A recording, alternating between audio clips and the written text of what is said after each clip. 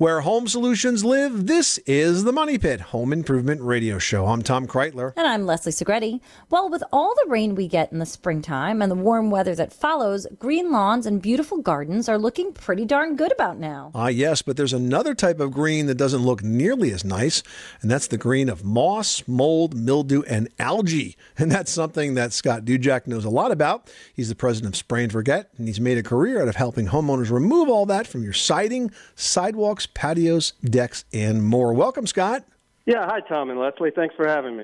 Hey, so my first question is that consumers tend to call anything that grows mold, right? I mean, I hear it all the time. We got mold on this, I got mold on that. But truthfully, there really are 4 types of growths that are common to the exterior, and those include mold, but also mildew, algae, and moss. What are the differences between that type of growth, and are some more difficult to clean than others? There's probably thousands of different types of mold, mildew, algae, lichen, moss, and we kind of throw them all into a category of what we call biological stains. And those stains are actually living organisms that are feeding on some type of surface. It's nature's way of breaking down that material and putting it back into the earth. Okay, so there's literally thousands of configurations of this, but the point is that they all can stain, darken your siding, and make things look pretty nasty. When people try to attack this, they usually do it with a variety of cleaners, but some of those are harmful to plants and pets, and that's something you have to be especially careful of with that runoff today, right?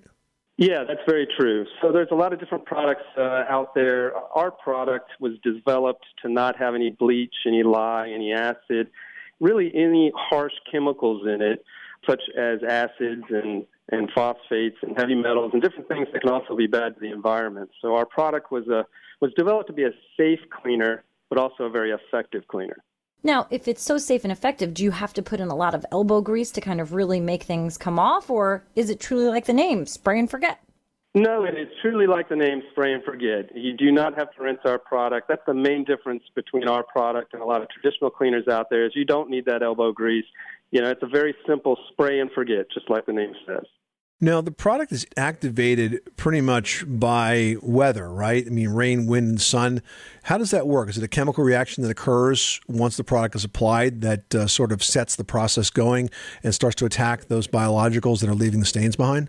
Yeah, a little bit. I mean, in layman's terms, we kind of smother that mold, mildew, algae, moss, or lichen, and we interrupt the photosynthesis effect that it actually thrives on to get its life and to grow and expand on that surface.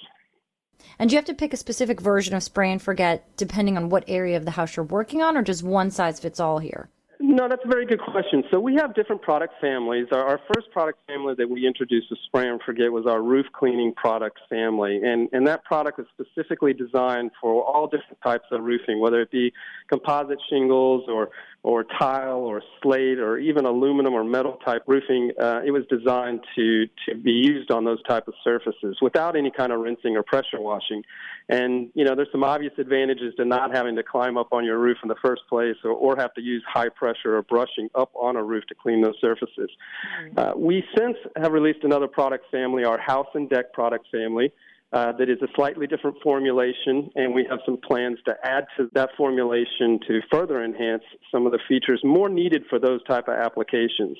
And that product is designed for any type of vinyl siding, stucco, brick, really any type of exterior surface on your home, and also different decking materials, whether it be wood or even composite decking.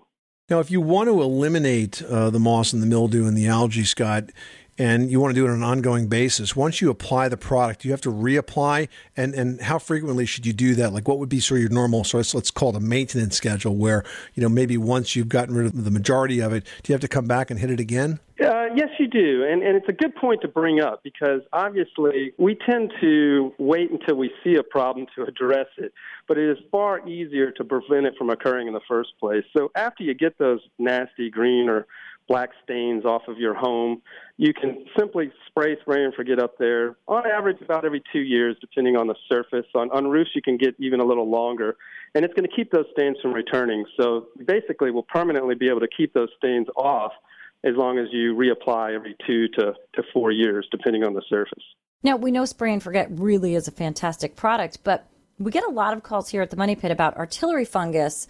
It just pops up on everything from siding to even on your car, and it seems to stem from mulch. But is this something that spray and forget can get rid of? Because nobody else seems to be able to. Yeah, it's not really. The artillery mold is a tough one. Artillery mold usually launches itself up from a material like mulch around the side of a home or in a landscaping bed, and it'll leave a little black spot that's very apparent on any kind of light color, maybe painted siding or stucco or even brick.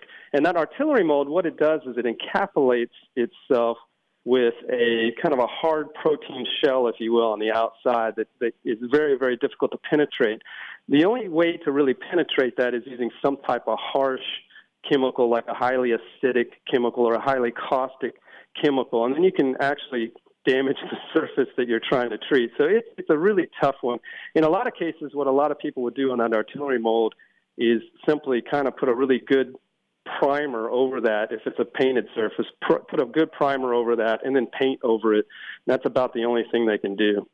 Good advice. Scott Dujak from Spray and Forget. Thank you so much for stopping by the Money Pit. I know that this is the time of year when we're really going to start to see that mold and moss and mildew and algae start to really take root on all those exterior surfaces on our house. And it's nice to know that we have a product that we can simply apply and just kind of go on with our day, and that Mother Nature will do the rest. The website is sprayandforget.com. Scott, thanks again. Thank you. America. We are endowed by our Creator with certain unalienable rights: life, liberty, and the pursuit of happiness. At Grand Canyon University, we believe in equal opportunity, and the American dream starts with purpose. To serve others in ways that promote human flourishing and create a ripple effect of transformation for generations to come. Find your purpose at Grand Canyon University. Private, Christian, affordable. Visit gcu.edu.